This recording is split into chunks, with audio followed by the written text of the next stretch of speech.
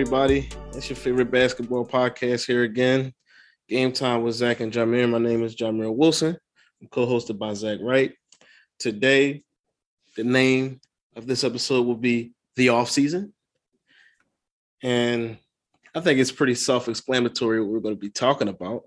So let's jump into the offseason. We've had a lot of interesting moves go on, a lot of movement, a lot of non-movement, if that's even a term. And we've had a lot of speculation, I should say. I think that's probably been the biggest thing going on this offseason, speculation. So of all the moves or all the things that might happen, what are you interested in seeing the most, Zach? In terms of what might happen? Yes. I think the easiest one is like the KD move, because that really just dictates. Like, I feel like a lot of the lull that's been happening is simply because everybody's waiting to see what happens with Kevin Durant. Because every team he goes to automatically is like a title contender, whether they weren't before or they were, and now they're just a bigger contender, quote unquote. Wherever he goes definitely changes the entire landscape of the league. Like, you have to ask yourself who's going back to Brooklyn, what picks they're getting, what's going to happen with Kyrie next after that. So that really is the domino that's like, once that became a thing, that's why everything just stalled. Even with the Ayton deal that finally happened, I feel like a big part of that wait was teams were trying to see what's up with Kevin Durant, because I'm sure every team that had a sliver of hope of getting him was like calling and asking, what do you want? I feel like a big part of the holdup is definitely because of what the Jazz got for Rudy Gobert. At least that's what everyone's saying. But I do want to talk about that a little bit, because I'm on the Team Gobert side in this argument. Yes, please. Let's talk about it.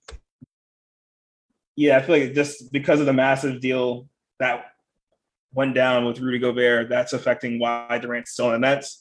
Although I do respect the Nets wanting good players for a guy who's arguably top 15 all time, and some would say top 10, but I don't know if I'm ready to go there.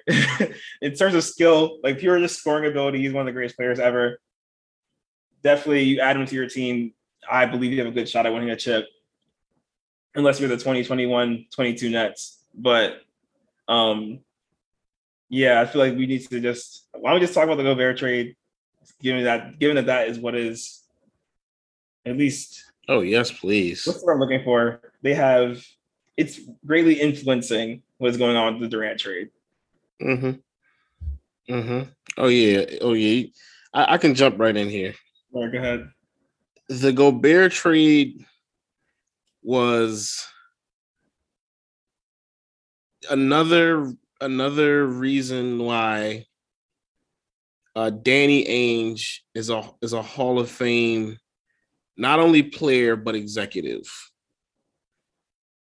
I don't know if he's been inducted as an executive yet, but he has now twice fleeced teams, all time. This is the second time he's pulled off a heist. I'd say he's done it at least 3 or 4. The Isaiah Thomas trade was a fleece. When he traded Marcus Thornton and stuff for Isaiah Thomas. That's true. But the two, well, actually, yeah, you're right. He's pulled off the Jason Tatum trade. Right. Essentially, that's another one. That was he traded the first overall pick for the third overall pick and a pick the following year for, and was able to still take the player he was going to take with the first overall pick anyway. He's clearly a mastermind at this, and he's always playing chess instead of checkers. The reason why, to me, the Gobert trade holds up the league, like it's holding the league hostage. I think it's holding the league hostage because, in my humble opinion, if I'm Sean Marks, this is where my mind goes. Not even about KD being a top 15 player all time. I don't even have to go there. We don't even have to get there. I can argue that Kevin Durant is the best player right now. Right. And even if I don't believe it wholeheartedly, I'm going to argue that. And if I'm Sean Marks, and quite frankly, if we're being fair, we can argue that Rudy Gobert is not a top 25 player. Like I'm not saying that that's my opinion, but that is something that I can argue. Right. I can very legitimately argue that Rudy Gobert is not even a top 25 player and that Kevin Durant is the best player in the world. Therefore, the package that you have to offer me has to be like the floor is better than what Rudy Gobert's trade was for Kevin Durant. It has to be. Mm-hmm. That is why the league is going to be held hostage. I think that it's going to take at least 3 teams minimum to pull this deal off, because I'm sure, like, I don't know exactly what the Nets are asking for right now, but I know it's got to be insurmountable. Like, I know it has to be some astronomical deal. Some deals that, you could never think of. And, like, also, I'll put it this way. Kevin Durant is the best player of all time to ever be traded. You got to think at the point that he's at. You can argue that as well. So I need the best trade package ever given. Right. That's fair. In return. So that is why I think it's holding everybody up. And I agree with what you said in terms of it holding everybody else hostage, like with the Kyrie situation. I personally think the Nets are going to trade him in the middle of the season, as opposed to the offseason at this point. I think they'll get rid of him in the middle of the season. And so on. So it's very interesting. Like, what was your take on that situation? Like, and I mean, not even just from the Nets and Kevin Durant perspective, but like just from the Timberwolves perspective. What did you think about that? All right, so I'll start with the Timberwolves. I think personally they did what they had to do, because reason one, nobody wants to go play in Minnesota. Why the fuck would you sign to play Minnesota when you can go to LA, New York, Miami, whatever? No one in their right mind is like, I'm gonna choose out of the choice of any of these 30 teams. Let me go choose Minnesota. No one's doing that. If they want a good player, they got to pay up. And B, the trade makes a lot of sense for their team and a lot of their issues, because they're a little upstart team last year. They did what they had to do. They made the playoffs and lost. But what they really needed was defense. And Rudy Gobert is a defense unto himself. Like, Utah's always been solid defense, despite the fact that they surrounded him with like just straight up defense, just scrubs on defense. Like, they really could have put me out there. The defense still would have been decent. That's just how good Rudy Gobert is at what he does. And to put it just point blank, like, people saying, oh, they gave up too much, blah, blah, blah. But all the stuff they gave up doesn't equal turning that team into a championship team. They weren't winning with that stuff or without it. Like, you can argue they're not going to win the chip with Gobert, fine, whatever. But one can argue that it is indisputable that they are better with him. And the pieces that they gave up were not going to get them to this championship pinnacle that everyone is claiming they gave up too much for. Like, at that point, it's really whatever. Like, getting Gobert does maximize what they have with Karl-Anthony Towns and Anthony Edwards and D'Angelo Russell, even though some people are like, a lot of people are debating whether or not they need to move on from him next. And if you just look at their roster now, I think they are a better team. Like, sure, they have a lot, but like, they got Kyle Anderson now, which is a great pickup. Bryn Forbes, who can shoot. Gobert, of course. They still got Jaden McDaniels, and we all remember in the Timberwolves Grizzlies last game, Jaden McDaniels was going crazy. Like, Paschall's an okay pickup. They got Austin Rivers. They have a good team now. Like, I feel like they'll definitely win at least 51 games. Like, they're going to be better than last year. They won what? How much games did they win last year? What, 48? I think they won like 40. I think they won like 47, 48 games. Yeah. That's not That's not a wild take. They're definitely winning more than 50 games at this point because the Jazz winning more than 50 games every year. Even last year they were close. They just had they not had a couple injuries, they probably won 50 games too. It's just they're a better team, and I think we need to respect people trying to get better. Like this championship or tank thing is so dumb to me because what happens is you end up like the Kings who just tanking. just get better. Like there's nothing wrong with improving. You never know. The Raptors never tanked. They kept trying, and eventually they got Kawhi Leonard because the opportunity showed itself. And then suddenly they were a championship team. Like you can't just be shitty. No one wants to go be shitty. So I respect what they did. Fuck the draft picks. Fuck Patrick Beverly. You'll be all right without him. Fuck Malik Beasley. Like with all due respect, but as like in terms of pieces, like who cares? You got one of the greatest defenders of all time, one of the greatest paint defenders of all time. Let me put it that way. Yes, please put it that way. You put a 5 out lineup out there. Oh my lord! Where did you know?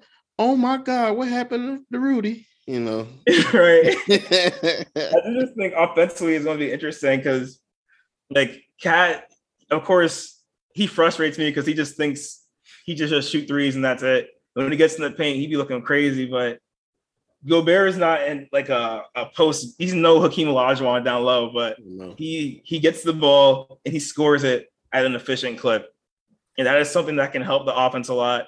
It allows D'Angelo Russell to run pick and rolls. It allows it allows them some more vertical. I guess what's the term nerds are using now? Vertical spacing. Basically, someone can just catch an alley-oop. But yeah, I think it adds not only defensively, it adds a efficient paint score to their offense, which is something they did not have. Yes. Cat scores in the paint, but he likes to do other things, and that just helps him. He can space the floor. He's an elite shooter, so I think it just made the team a lot better. Personally, I'm excited to see him. Now, yeah, I respect it because like I agree with you. Like I respect the move on its head for the Timberwolves because of the fact that you could very legitimately argue that they should have won that series against the Grizzlies. They should have beat the Grizzlies. And the Grizzlies, a lot of people saying that the Grizzlies could have beaten the Warriors if Ja was healthy. So, and the Warriors just won a championship. So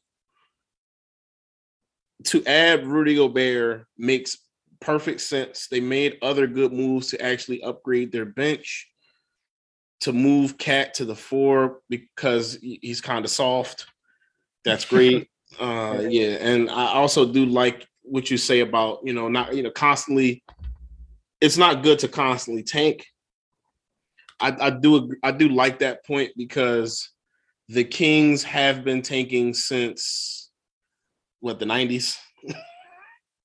It was like 2000s, like early 2000s. Whenever Chris Webber moved on, after that, I was just straight struggle bus. They've been pretty bad since then. So I do. So I can agree. I respect them for trying to actually make a move that they think that they think puts them in a position to compete for a championship, and it does. Like I will say, there will be some years where people were like, "Oh, the Jazz might be able to win it this year." Like that was a conversation people were having. I always thought it was stupid as shit, but it was happening.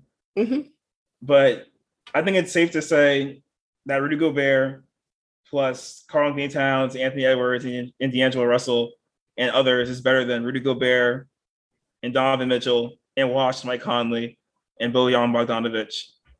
Oh, 100%. This is a better. Best team Rudy Gobert has had. Absolutely. I was going. Yeah. Yep. This is absolutely 100%. Not even a question there. Because if it was just Anthony Edwards and D'Angelo Russell, I'd be like, But you have Cat, and Cat is a supreme talent, despite the questions of heart and or defense. He definitely, it'll definitely be. I think it'll definitely be a good thing. I think that situation will come down again to even with the upgrades on the bench, just how their bench will perform.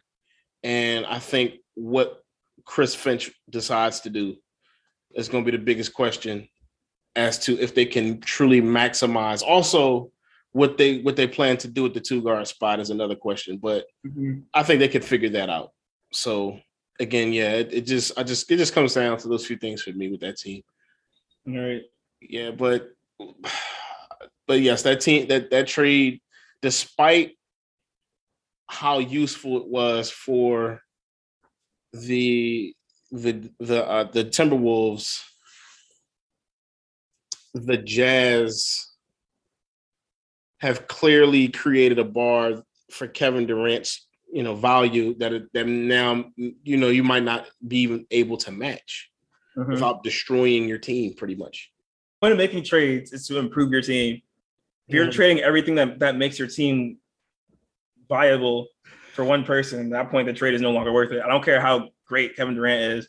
If you have to give up half your roster to get him and all your draft picks, what's the point? Because now you're getting him. Now you're just putting him in a situation in which he can't win a championship. Absolutely. Or if you are able to, you're one injury away from like not being able to win. Absolutely. But honestly, if I'm the Nets, I'm just not trading him. Me neither. They have a good team right now. Like, let me look at the roster really, really fast. Oh, I know. I could tell you right off the top. I know a couple of moves. They re-signed Nick Claxton.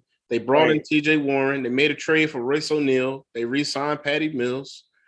They still have Kyrie on the roster who is locked into at least another year.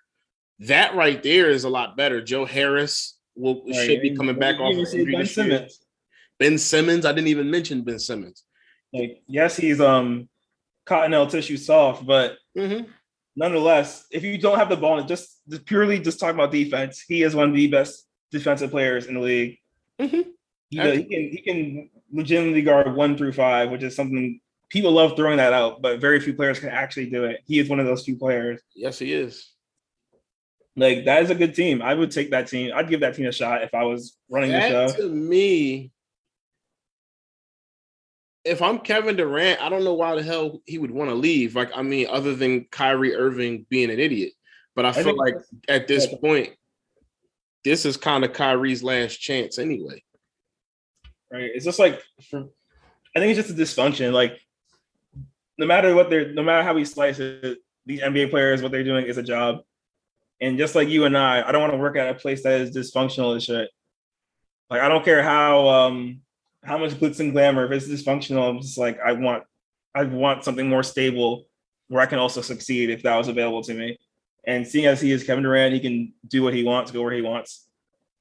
It's certainly an option to find something stable for him if he just plays the winning game.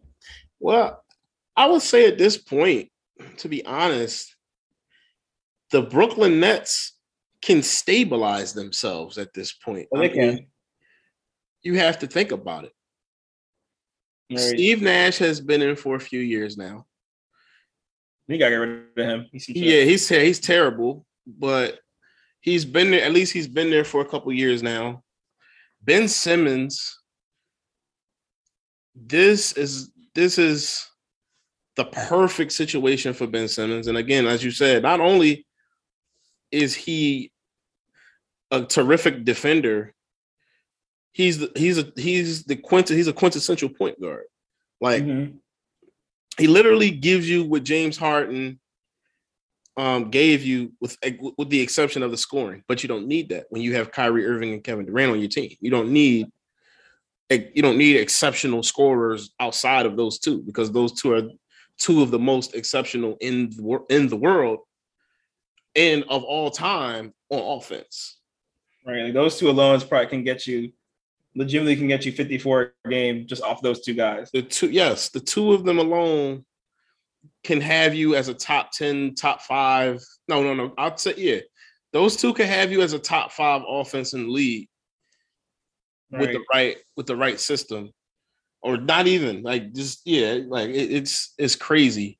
And you give them somebody who can run the show and get the ball in their hands. And that's not even accounting for TJ Warren, who, while he's not like an elite scorer, the dude averaged 20 a game before. And on top of that, like you talking about a guy who would be what, the third option on the team? That's crazy. He would be the third scoring option. So right now, I picture a lineup of Ben Simmons at the 1, Kyrie at the 2, TJ at the 3, KD at the 4, and Claxton at the 5. That's a winning team. That's if they all stay healthy for a full season, that's a minimum of 50 wins right there. Easily. Very easy. Minimum of 50 wins. They should win 55. Like they should be a top 3 seed, top 2 seed. They should win closer to 60. Right. But they're not going to do that. Happen. You lose some games. Schedule losses happen, but yeah, that's the thing. It's just, and then Kevin Durant and Kyrie, they just be hurt all the time. No bullshit. And that's just. Yeah, that's true. But like, yeah, go ahead. I was just gonna say, like the Kyrie situation last year aside, like put that aside, or you really can't. But let's act like even if he wasn't on the roster, like James Harden and Durant. Like Durant missed like a third of the season. That brother more was than out. That brother was chilling. Right. That brother was out. That alone just makes it hard to win games. You're literally missing your best player for a large chunk of the season. Like at that point, you're giving up a lot of games because if Durant's injured against one of the top teams, they're probably going to lose. No that's just how it goes. You need your best players to beat the best teams. No bullshit. So that's just something that's another thing. Like trading for KD, it's like he's great, but just don't forget you're only gonna get him for like 50 games. Yo, no, for real. Now, but I will say this too. But I really think Kevin Durant should just come back. Like, right? Why not? That team is actually really good if you think about it. Also, I've realized too. Like, you got to think about this. Even if you don't start TJ Warren, which they don't have to, you can start Royce O'Neal. And I think having Royce O'Neal and Ben Simmons in your lineup, your defense is exponentially better. Kevin Durant. Kevin Durant is a good defender too, but I'm saying like with the additions of other good defenders, like Ben Simmons being one of the best in the world and Royce O'Neal actually being a solid defender who wouldn't have to guard the best player. He can guard maybe the third best player as opposed to guarding the number one guy. That would greatly work to the benefit of your defense. Sure. So, like losing Bruce Brown hurt, but getting Ben Simmons and Royce O'Neal to kind of fill up those holes is perfect. Right. But yeah, why don't we touch on some of the other teams? Let's talk about the tampering, the Philadelphia Tamperers. Damn. I liked what they did. Obviously, there's some funny business. They're probably like a second round pick. But like, who cares? Yeah, they was a second round pick. I don't give a damn. But we already gave up too many damn first round picks in the James Harden trade and other trades that we've made in the past. We just give up too many first round picks. I hate that we do that so often because we always draft good players in the first round. Right. Y'all the Philadelphia Rockets now, bro. I knew this was going. I mean, the writing was on the wall. For sure. When Daryl Morey came in the building, it was only a matter of time. The minute he got there, he was like, I want James Harden. Just like, we already knew what he was trying to do. Yeah, he was like, yeah, I'm going to get James Harden by any means. And I'm going to follow that up with PJ Tucker. All right. So, but if I'm going to be fair, the roster is I love what we did in the offseason. I love the moves that we've made because I think the biggest problem that we've had in the past few years, I would say since the Jimmy Butler season, one of the biggest issues that we've had is that we don't have lineups that like of a complete five that can play in the final minutes on both sides of the floor. That has always plagued us. Like Joel Embiid, he can go. He can go in the last 5 minutes on both ends of the floor. James Harden can do that now. Tobias Harris, I mean, I guess so. All right. If you have enough players who can do it, Tobias Harris will be able to suffice. Right. And now we have guys that can play both ways. Like D'Anthony Melton, we've needed a backup point guard for so long. So long. I'm so glad that we got D'Anthony Melton. That was terrific. I'm very happy. Welcome. That was huge. Upgrading the bench with Daniel House, another guy who can play on both sides.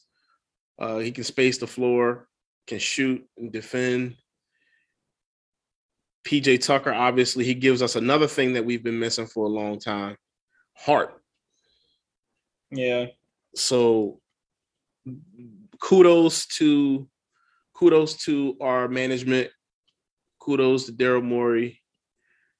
He made some really good moves. I'm happy. I would have liked a Tobias Harris trade to bring in somebody better, but I don't mind Tobias Harris with this group. Right. I know we'll definitely talk about it later on, close to the actual season, but on a scale of 1 to 10, how confident are you in the Sixers team's ability to win a championship? Not if they will win it, but their ability to do so. I give them an 8. That's good. I give them an 8. I think again.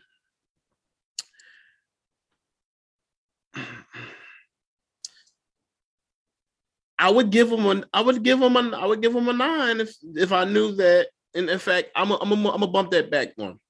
I'm gonna bump that down to a 7. Okay. Because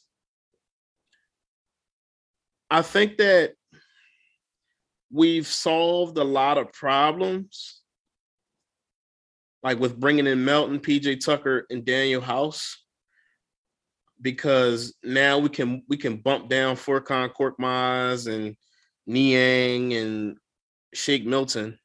We can bump them down a bit. Like, I don't mind Niang as much, but I actually like our bench now for once. Like, I haven't liked our bench in a long time. To have, who was it? Melton. We might have, depending on how we, work the lineup. It could be Matisse could be coming off the bench. You can have Matisse, Melton, House is coming off that bench. Yep, House, Melton, Matisse, Niang, and Paul Reed. That's not a bad bench. Right. You have 8 legitimate playoff rotation dudes, and Paul Reed can become one. I think so. Niang might be able to play in a playoff rotation as well. Mm-hmm. I think so. You have 8 definites. Yeah, I think so. I'm happy. I'm really happy about that. So the problem is, and like offensively, I say we have a legitimate dude who could be the best player in the championship team in Joel Embiid, top 10 player. You've got James Harden, who you could argue is the best. He's like the best second player in the league, like on a given team. You can argue that. Tyrese Maxey and Tobias Harris are a solid 3 and 4, no matter how you slice it up, no matter how you're looking at it, of who's 3 and who's 4. And then I don't know if you plug in PJ Tucker as the 5th dude, that gives us heart, defense, shooting, and then we have a bench. So I love that roster. I love what that does. I think that wins a lot of games. I think that wins you a minimum of 50 games. I think that is a top 4 seed minimum in the Eastern Conference as it currently stands today. And my only reservation, my only true reservation is Joel Embiid's health. Mm-hmm. Every year. You never know when this man is going to go down or what is going to happen, because it's been the past 2 years now. Like, He got hurt Even against the Wizards a couple years ago, and then had to play through an injury that he was going to need surgery for. And then this past year, he missed 2 games of the Heat series. Right. So it's just like you never know. Right. And granted, what happened last year had nothing to do with like his body failing on him. Like literally just got his face broken. But some people just have a propensity for unfortunate situations to occur, and he's one of those people. Yeah, it sucks. All right. Now, speaking of our teams, your Celtics made a lot of good moves too, coming off of a finals berth. How do you feel about them? Feel great, honestly. We got Brogdon for nothing. Shout out Daniel Tice, but yeah. We literally got Gallinari off waivers. Mm-hmm. Like we already had like a playoff rotation of like 9-10, but we added Gallinari and Brogdon, who solved a lot of issues we had. We needed more surefire shooting, which they both bring. Mm-hmm. We needed more playmaking, which Brogdon brings. Absolutely. And we just added 2 dudes who've been in the playoffs plenty of times. Brogdon's been on some really good teams. Gallinari's been on some really good teams. Just added 2 dudes who aren't gonna, you can trust 2 dudes you can trust. Absolutely. To come and get buckets. Like Brogdon's average 20 per game for majority of his time with the Pacers. Only issue with him is his health. Mm-hmm. But granted, he won't be having to do as much considering he's joining a Celtics team that just made the finals. Mm-hmm. They literally added him. Like that is what you want from trades. Like we were talking about earlier, you want to make what you have better. Mm-hmm. And that move made Boston better. I feel much more confident in them. Like if they had these 2 players against the Warriors, I'd have no doubts that they probably would have won. Just because, that double teaming and all that stuff they were doing wouldn't work out as well. Mm-hmm. Because like we're talking about in past episodes, the real issue was a lot of the issues was the offense was just putrid for Boston at times. Yes. And Brogdon helped stabilize that. Yes, Marcus Smart was the point guard that got us to the finals, but there are certain situations in which I was like, I wish somebody else was there to take that shot. Oh yeah. And now also in addition, less Derek White minutes in the playoff setting because that boy was that man was he had his moments, but boy was he selling. He was selling hard. I do feel bad for Peyton Pritchard though, because that man's probably not ever getting off the bench ever again. Oh yeah, I feel so bad, but his playoff minutes about to go kaput. Yeah, and I really like the Gallinari addition. He could play the 3 or 4, stretches the floor. Like you get him the ball, and he's wide open. It's like, oh shit, he's gonna make it. Yeah, that's cash. I'm still on the fence about Milwaukee being the best. It's so tough for me to pick between Milwaukee and Boston just because Milwaukee has Giannis. But Boston definitely, I will say Boston beat them in the playoff series and they got much better. And Milwaukee did not get much better. Yes, there was no Middleton, but I think Brogdon and Gallinari helped make up for that difference a little bit. Mm-hmm. Yeah, like I'm not going to get into my final prediction until it's close to the season and we'll see how things go. But I'm expecting Boston to go back to the finals after these moves. Like it's a finals team that filled whatever holes they had. And that's all you can ask for. That's fascinating. I personally think that you're missing a team in that group. Who am I missing? The Nets? Hell no.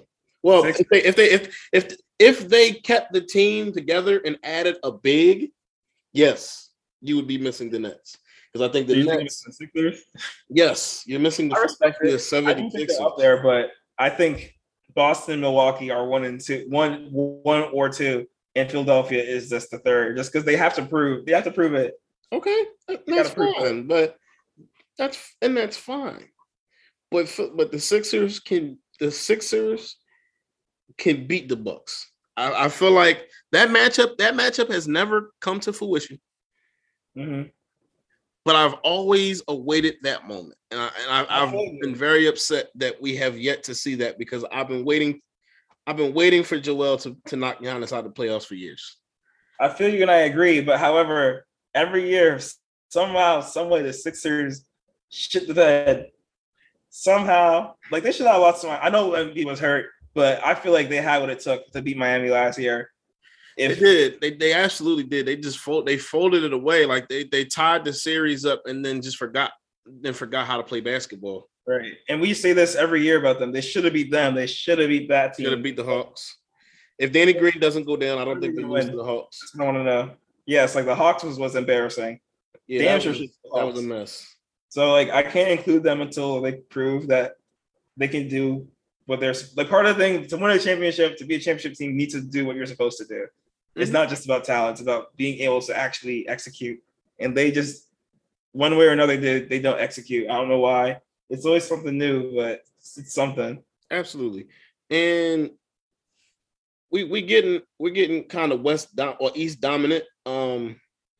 What team in the West do you think made the best move in the offseason or the best moves in the offseason? It's hard because a lot of teams the obvious choice is Minnesota. They made the biggest move, but it's just hard. A lot of teams in the West kind of didn't really do anything too crazy. Mm-hmm. I did like Denver getting Bruce Brown. That was a great move. That was terrific. Great move. They traded and they got KCP as well. I liked what they did. That was good too. Yep. Mm-hmm. I think it's pretty easy. I don't know why it's even close. Actually, who you picking? The Pelicans keeping Zion Williamson. Oh yes, that's a good move. That's not like that's the best move. That was the best move of the offseason, in my opinion. He plays with that current roster. Oh man, that's going to be sickening. You know I love me some Pelicans. Huh? So, I love me some Pelicans basketball. But they just been not healthy. And they got CJ McCollum late. Mm-hmm. Oh yeah, the West is gonna be scary next year. Oh my God. There's so many teams that's getting healthy again. Like the CJ, Herb Jones, Ingram, Zion, and Valanciunas lineup. You got Trae Young, or not Trae Young, Trey Murphy coming off the bench. He's tough. Devontae Graham. Real quick, just to, like you said, we were a little East heavy. Portland, I like what they did. They got Jeremy Grant. They diversified their lineup a little bit. But it's looking like another first round exit, if that. Who else we got here?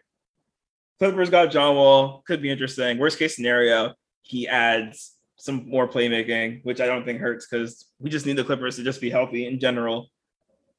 But the Clippers are, if they can get healthy, they will actually be a team worth watching. But again, we'll see what happens because they're just never healthy. Dallas got Christian Wood, which I liked. They added someone who can put the ball in the basket aside from Luka and Jalen Brunson, who is now gone. It'll be interesting to see what they do in terms of kind of trying to replace that third guard. Like you can't necessarily replace what Jalen Brunson did, but adding another guard would be great. I would say with that, I think that getting Tim Hardaway back would kind of help you a lot to supplement for that. That is true. You're right. So I think that that's kind of what they were wagering. Because you had Spencer Dinwiddie, Jalen Brunson, and Doncic without Tim Hardaway. You're right. So I think you'd be able to supplement just fine. You made a good point. You're right. But nonetheless, aside from that, the issue of getting a center who can play both ends would be great for them. Would be terrific for them. That's ideal. Christian Wood is great offensively. Whether he can play defense at a competent level on a competent team is to be seen. Absolutely. But to his credit, he's only been playing with scrubs and bums, so we'll see how he acts on a good team. Yeah, I think he should be solid though. But he was definitely an upgrade. Yeah, they didn't give up much to get him. Right. Dwight Powell no longer has to start, which is a godsend. Although we'll see what they just decide to do. But he is just the most below average center I've ever seen. Oh my God, is he? Yeah, we talked about Minnesota already. I want to jump real quick to a winners and losers thing real quick, and I just want to start that by saying the Lakers are a loser of the offseason. Oh, They signed a whole bunch of nothing. Lonnie Walker's cool, I guess. JTA's cool, I guess. Thomas Bryant's cool, I guess, but I feel like they didn't solve the issues that plague them. They just got guys, and I don't think that's I looking like a playing team based on last year's results. I wouldn't say that. All right, what would you say? I wouldn't go that far. Here's why. Because I'll say this. As it stands, yes, they are the losers of the offseason. In the West, at least. But what they did do was they actually got they got younger. Mm-hmm. First of all. Second of all, getting a new coach in there who and it wasn't necessarily Frank Vogel's fault. I think Frank Vogel was just dealt a bad hand. For sure. In a tough situation, bringing in Russell Westbrook and kind of being forced to deal with that. Now, I've put a lot of thought into this, and I think that to solve their problems, I think that you have a few plays, right? If you're the Lakers. Number one, and most importantly, we have to kill the notion that AD should play center. I think he just needs to stick at the 4 because that's where he works best and that's where he's most comfortable. I think we just need to stop trying to force him to be something that he isn't. Mm-hmm. Number one. Number two, and plus he can't stay healthy at the 4, so what make you think he's going to be healthy at the 5? Right. Number two, right. Number two, I think LeBron not being the point guard is idiotic. I think that when they won a championship with him playing point guard, and then he moved and stopped playing point guard, for what reason? The man averaged 25 and 10 at point guard. I think that part of that was his own personal desire to try to preserve himself to play longer. But as we saw, push came to shove, he was like, all right, give me the ball and run the show anyway. Yes. So I think he did say he wanted to play with another ball handler before. I don't remember exactly. But I think now he might be over that if that is the case, because clearly that shit don't work. That shit does not work, bro. He literally won a championship playing point guard. If I'm Darvin Ham, I'm telling LeBron that you are the starting point guard for the rest of your foreseeable career as a Laker, at the least. If you plan to go somewhere else and do something different, fine. But if you're going to stay here, you're going to be the point guard. That has to happen. Like Dennis Schroeder was a disaster. Russell Westbrook was a disaster.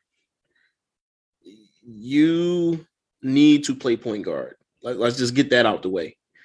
I would kick JTA at the 3, and then I would have an open fight for the 5 and the 2 spot. Which I think. Go ahead. I'm sorry. Go ahead. I think I like JTA. I just think that and he feels he's a hole filling kind of player. That is his role. He's used to just filling up all the holes. But I just think they could have did better. Than what they did, honestly. But could they have though? They didn't have any money. They really didn't have any moves to make. The Nets got TJ Warren for the minimum. Why couldn't Lakers just give him the minimum? There were certain things they could have done that other teams were able to do, and I just would like to know why. I think a part of that too was because, and the Nets, for all intents and purposes, are a dumpster fire right now. Right. But there's an extended level of pressure playing for the Lakers, especially if they're bad. and LeBron is there. I think there's a lot of layers there. Like Kevin Durant is in Brooklyn, but the difference is the Lakers franchise is not the Lakers franchise as a name is big. Mm-hmm. And so I think that has potential to be a more corrosive situation. And like what you talked about earlier in terms of comfort as a player and an occupational comfort, you know what I mean? Like I don't want to be around that if I don't have to be. I feel that. But I think they need to stop playing around and move LeBron back to point guard because the man to me got robbed of an MVP and had a terrific season. And then for whatever reason decided I don't want to be the point guard again. That's not going to work. That's not going to cut it. I would move if you have to keep Russell Westbrook, he has to play in that Rondo role that Rondo played when they were in the bubble, coming off the bench, being another, and when he's on the floor, please just give him the ball. Just put the ball in his hands. If that means LeBron has to play off the ball, LeBron has to play off the ball when Russell's on the floor. We know that Russell, like again, like we got to stop taking people out of what they like to do and just let them do what they do. Right. Like Russell without the ball in his hands is garbage. He's mediocre without the ball in his hands. Like, let's just be very honest. He is not a great defender. He was an okay defender at one point. He is not that at all. He's a solid rebounder, sure, for guard. But other than that, I mean, you don't have much. He is very much ineffective without the ball in his hands. Mm-hmm. So he needs to have the ball in his hands as much as possible when he's on the floor. And he needs to be playing that Rondo role. Right. Rondo's the best player on that team. Huh? Rondo was the third best player on that championship. Exactly. So why would people try to, have him as the backup point guard? And I think he can win 6 man of the year. Oh, yeah, for sure. He's not trash. He just was a terrible, terrible, terrible fit for the team he was on. Right. If you put him as the 6 man, I think he can win 6 man of the year easily. Those to me are the quickest fixes that you can make. I think that makes them a 45-win team if AD is healthy minimum. Those 3 moves, making Russell the 6 man and putting the ball in his hands as much as possible, moving LeBron back to point guard and just keeping AD at the 4. That's 45 wins right there. I don't think that gets you far unless they make some moves happen. Like a Kyrie move would obviously be a big move, but again, you probably won't be able to surround LeBron, Kyrie, and AD with much. So that still doesn't win you a whole lot. They may win you closer to 50 games, but you still may not go far. And then the other move that I like there's a couple other moves that they're trying to make. They're talking about trying to get involved with this Donovan Mitchell trade, which is another big domino. Right. They're trying to maybe snag Pat Bev, which I think that would actually be a good move for the Lakers. I agree. And the other move that I heard was them trying to get involved with the Pacers to get Buddy Hield and Miles Turner, which would be terrific. Where the year 3 of the Lakers trying to get Buddy Hield. They should have got him last year. They would have got him. You could have got other players. Now you're dealing with a Russell Westbrook situation who's damn near untradeable, unless you've given up first round picks to get rid of him. Right. So that situation is a mess. The Warriors, they're still good. Who did they brought in somebody this offseason? A good player too. They lost a couple players. They lost a couple players. But they brought somebody in. Trying to think. They brought in DiVincenzo, if I'm not mistaken. Yes, DiVincenzo. That's a good one. Dante DiVincenzo, that was a good move. I think he'll fit right into what they do. One team that we forgot to mention that made a big move was the Hawks getting DeJounte Murray. It's weird. 7 seed, but yeah, they're better. They're better, and they didn't really give up too much, quite frankly, to get him. Like, if I'm being honest, I'm kind of jealous because we gave up an arm and a leg to get James Harden, and lo and behold, if we would have probably given up Tobias Harris and a pick or two. We could have got DeJounte Murray instead. If we being realistic. Yeah. Yeah, but I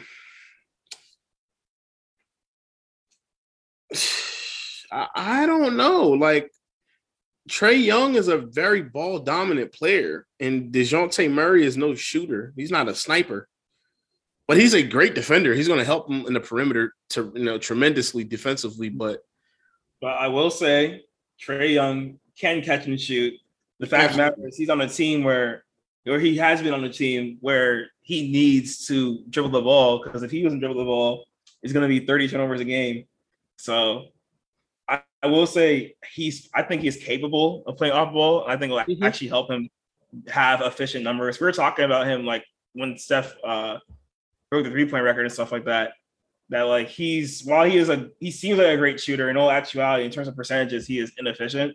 Absolutely. But if you get him if DeJounte Murray is getting him the ball wide open threes, because DeJounte Murray, he drives in and teams collapse. Like that's just what happens. You get Trae Young open looks, he might finally have an efficient 3-point shooting season. So I think if Nate McMillan can get the offense right and find that balance, because we always talk about there's one ball this, one ball that, but the good teams figure it out. If they can find that balance, I think it will be a very good move. And again, I still think 7 seed, but you do bring up a great point, because Trae Young did need help. I would definitely say he needed someone else who could create. Right. And DeJounte Murray can create, and he will also make them significantly better defensively, and especially in the perimeter, because Clint Capella was solid. He's always been solid as a rim protector, but they were putrid in the perimeter. So to get somebody who can defend and who can play make, who can rebound very well at the guard position and everything else, I think it was a great move. I do like the move. Does that move them? Like, does that move the goalposts for them to a whole lot? No. It just, to me, what it does is I don't think they're a playing team. I think they may be a top 6 team now. All right, they have the ability to be that. It's just the top of the East is just pretty good, so it's kind of hard to squeeze into that top 6. Because like we mentioned 3 teams earlier: the Celtics, the Sixers, and the Bucks. Those 3 teams are going to be in the top 4, guaranteed. The Heat, even without PJ Tucker, I feel like they're going to probably wind up within the top 5 or 6. Yeah. You got the Cavaliers, which if they can stay healthy, like they were doing really well. And also Chicago, who were excellent. Like, they were playing great, and then they fell apart because of injuries. And then Toronto. But I mean, I feel like they have the ability to be better than Toronto now, though. I'm not lying to you. But Toronto was like the 5th seed, and that comes with the caveat of the Nets being like abysmal last year. Right. And Chicago facing some injuries and stuff. Yeah, like Chicago and Cleveland. Right, because Cleveland they very much were like top 4 for most of the season. Right. Chicago and Cleveland both were right up there, and then injuries, slid both of them into play-in situations. Chicago wasn't the play-in, but they were the 6th seed. They were close. Oh, yes. But they were close. Yeah.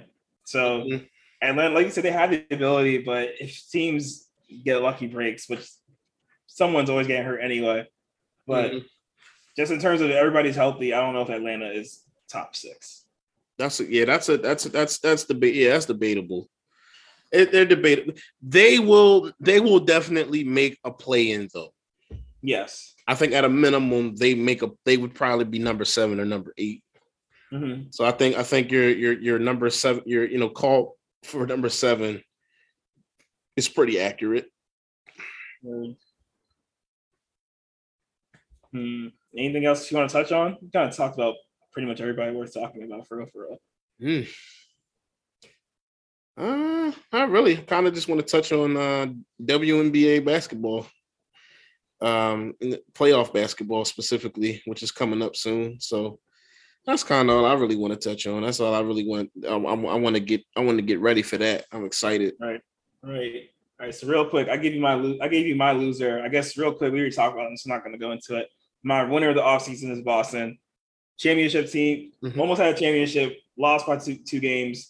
Arguably could have won if certain things worked out, and they got better. Sounds like winner to me. What about you? Winner and loser? Winner and loser. I'm going to say the winner of the offseason. This is a terrific question. I'm going to go with a team that we touched on, but we didn't really talk about too much. I think the winner of the offseason was the Denver Nuggets. Why? Because one, not because of just the acquisitions they made, but the players that they're about to get back. Michael Porter Jr., like we could talk about that for the Clippers too, because the Clippers are essentially getting back Paul George and Kawhi Leonard, because Paul George missed a great chunk of this past season and their second playing game with COVID. But Denver getting back Michael Porter Jr. and Jamal Murray, that's a legitimate, at a minimum, 40 points of offense. At a minimum, 40 points. You're getting back. And you also acquired two-way players. One can play make, and like Bruce Brown, he can play make. And, KCP is another guy who's a champion, playoff tested veteran, to go along with the group that they had that made the playoffs this year, with Bones Highland, Monte Morris. And I really like if they can actually stay healthy, Denver is going to be a very serious problem this upcoming year, along with other teams that are getting healthy and gearing up to get ready to roll. Now, my loser,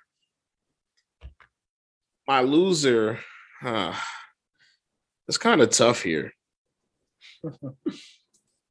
A lot of teams really did well.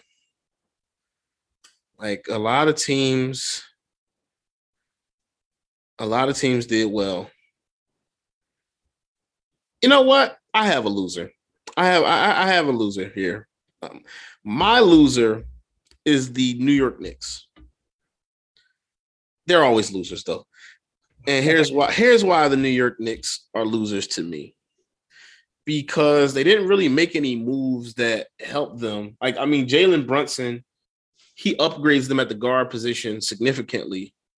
Well, no, he doesn't. He upgrades them, but I wouldn't say it's a significant upgrade. They have brought in guards for the past several years that were similar. Like Derrick Rose, he could score, smaller guard. Kemba Walker could score, smaller guard. They're trying to get Donovan Mitchell, can score, smaller guard. They drafted Emmanuel Quickly, can score, smaller guard. You paid this dude $100 million, and you beeline to this guy. Like this was the move. Like, right, you jumped, ships and you move mountains to get this guy. Right. And you've mismanaged your guards for years. Like Tom Thibodeau has struggled with guard management for years. And I don't think that it'll be any different. Like I expect Jalen Brunson to be solid, but to pay the man $100 million, and you see what just happened with Kemba Walker. And Kemba Walker is kind of on the back end of his career. I think the Lakers should pick him up, FYI. Sure. But I just don't. That doesn't really move the needle too much for them. Like, I still see them as a play-in team at best. And even with a Donovan Mitchell move, okay, that moves you to what, the 8th or 7th best team in the East? Yeah. And you're about to give up an arm and a leg for him. All right. I mean, there's nothing wrong. Like we were talking about earlier with the Timberwolves. Nothing wrong with trying to get better. But the thing with the Timberwolves is what they did to get better does make a lot of sense. Yeah, it makes sense. And I'm worried that if the Knicks trade for Donovan Mitchell, now you have Jalen Brunson. You have the guy that Jalen Brunson was cooking. And Jalen Brunson, bro, his boys giving him like 30 a game. That is laughable. And that is crazy. Like, the defense is about to be abysmal. Then you got to back him up with Emmanuel Quickley, who I like, and Evan Fournier, who was another defensive sieve. So Evan Fournier, and you have a defensive coach in Thibodeau. Oh, like, bro, who's making this? It's just they're just getting dudes to get dudes, bro. That's what I'm saying. Like, that's why I say they're losers, because although I said that the trade that the Jazz made, and like the pieces that the Jazz were able to acquire was way too much, or you could argue that it was way too much, you can see why they did that, because it put them in a position where we can say, okay, if you coach this team right and a couple of things go a certain way, they could actually very legitimately compete for a championship. The New York Knicks, as currently constructed, with the addition of Jalen Brunson, you could argue they might not make the playoffs. Mm-hmm. Still. Again. Like we just talked about, like we just said, like, 1, the Celtics, 2, the Bucks, 3, the Sixers, the Heat, 4, I'm not ranking them. 5, the Raptors, the Hawks, the Bulls, the Cavaliers. That's 8 very solid teams. Very solid teams that can very legitimately make the playoffs. If Brooklyn actually comes back and says, you know what, we're going to scrap all this funny business, we're not trading nobody, and we're going to play together, that's 9 very tough teams that are definitely better than the New York Knicks. Yeah. At that point, they're not in the playoffs. Like, at that point, you could stop. Yeah, bro. And it's like, even with Donovan Mitchell, I still don't think that you're going to the playoffs. I don't think so. You have to give up players that are on the team to get Mitchell. And at that point, I mean, you probably would be giving up like Emmanuel Quickley or Obi Toppin or somebody, players that don't matter in the grand scheme of things. But even with the best players on the Knicks, with the addition of Donovan Mitchell, you don't go to the playoffs, and you're about to give up the house. They are the losers of the offseason to me. Got you. Word. But that's it for today's episode of Game Time. This is Zach Gregg, hosted by John Wilson. Thanks everybody for tuning in. Don't forget to follow us on Instagram at GameTime_podcast, on Twitter at GameTime_ZNJ, as well as Facebook at GameTime with ZNJ to stay up to date on further content. To listen to future episodes, you can find us on Spotify, Apple Podcasts, Google Podcasts, Anchor, all that good stuff.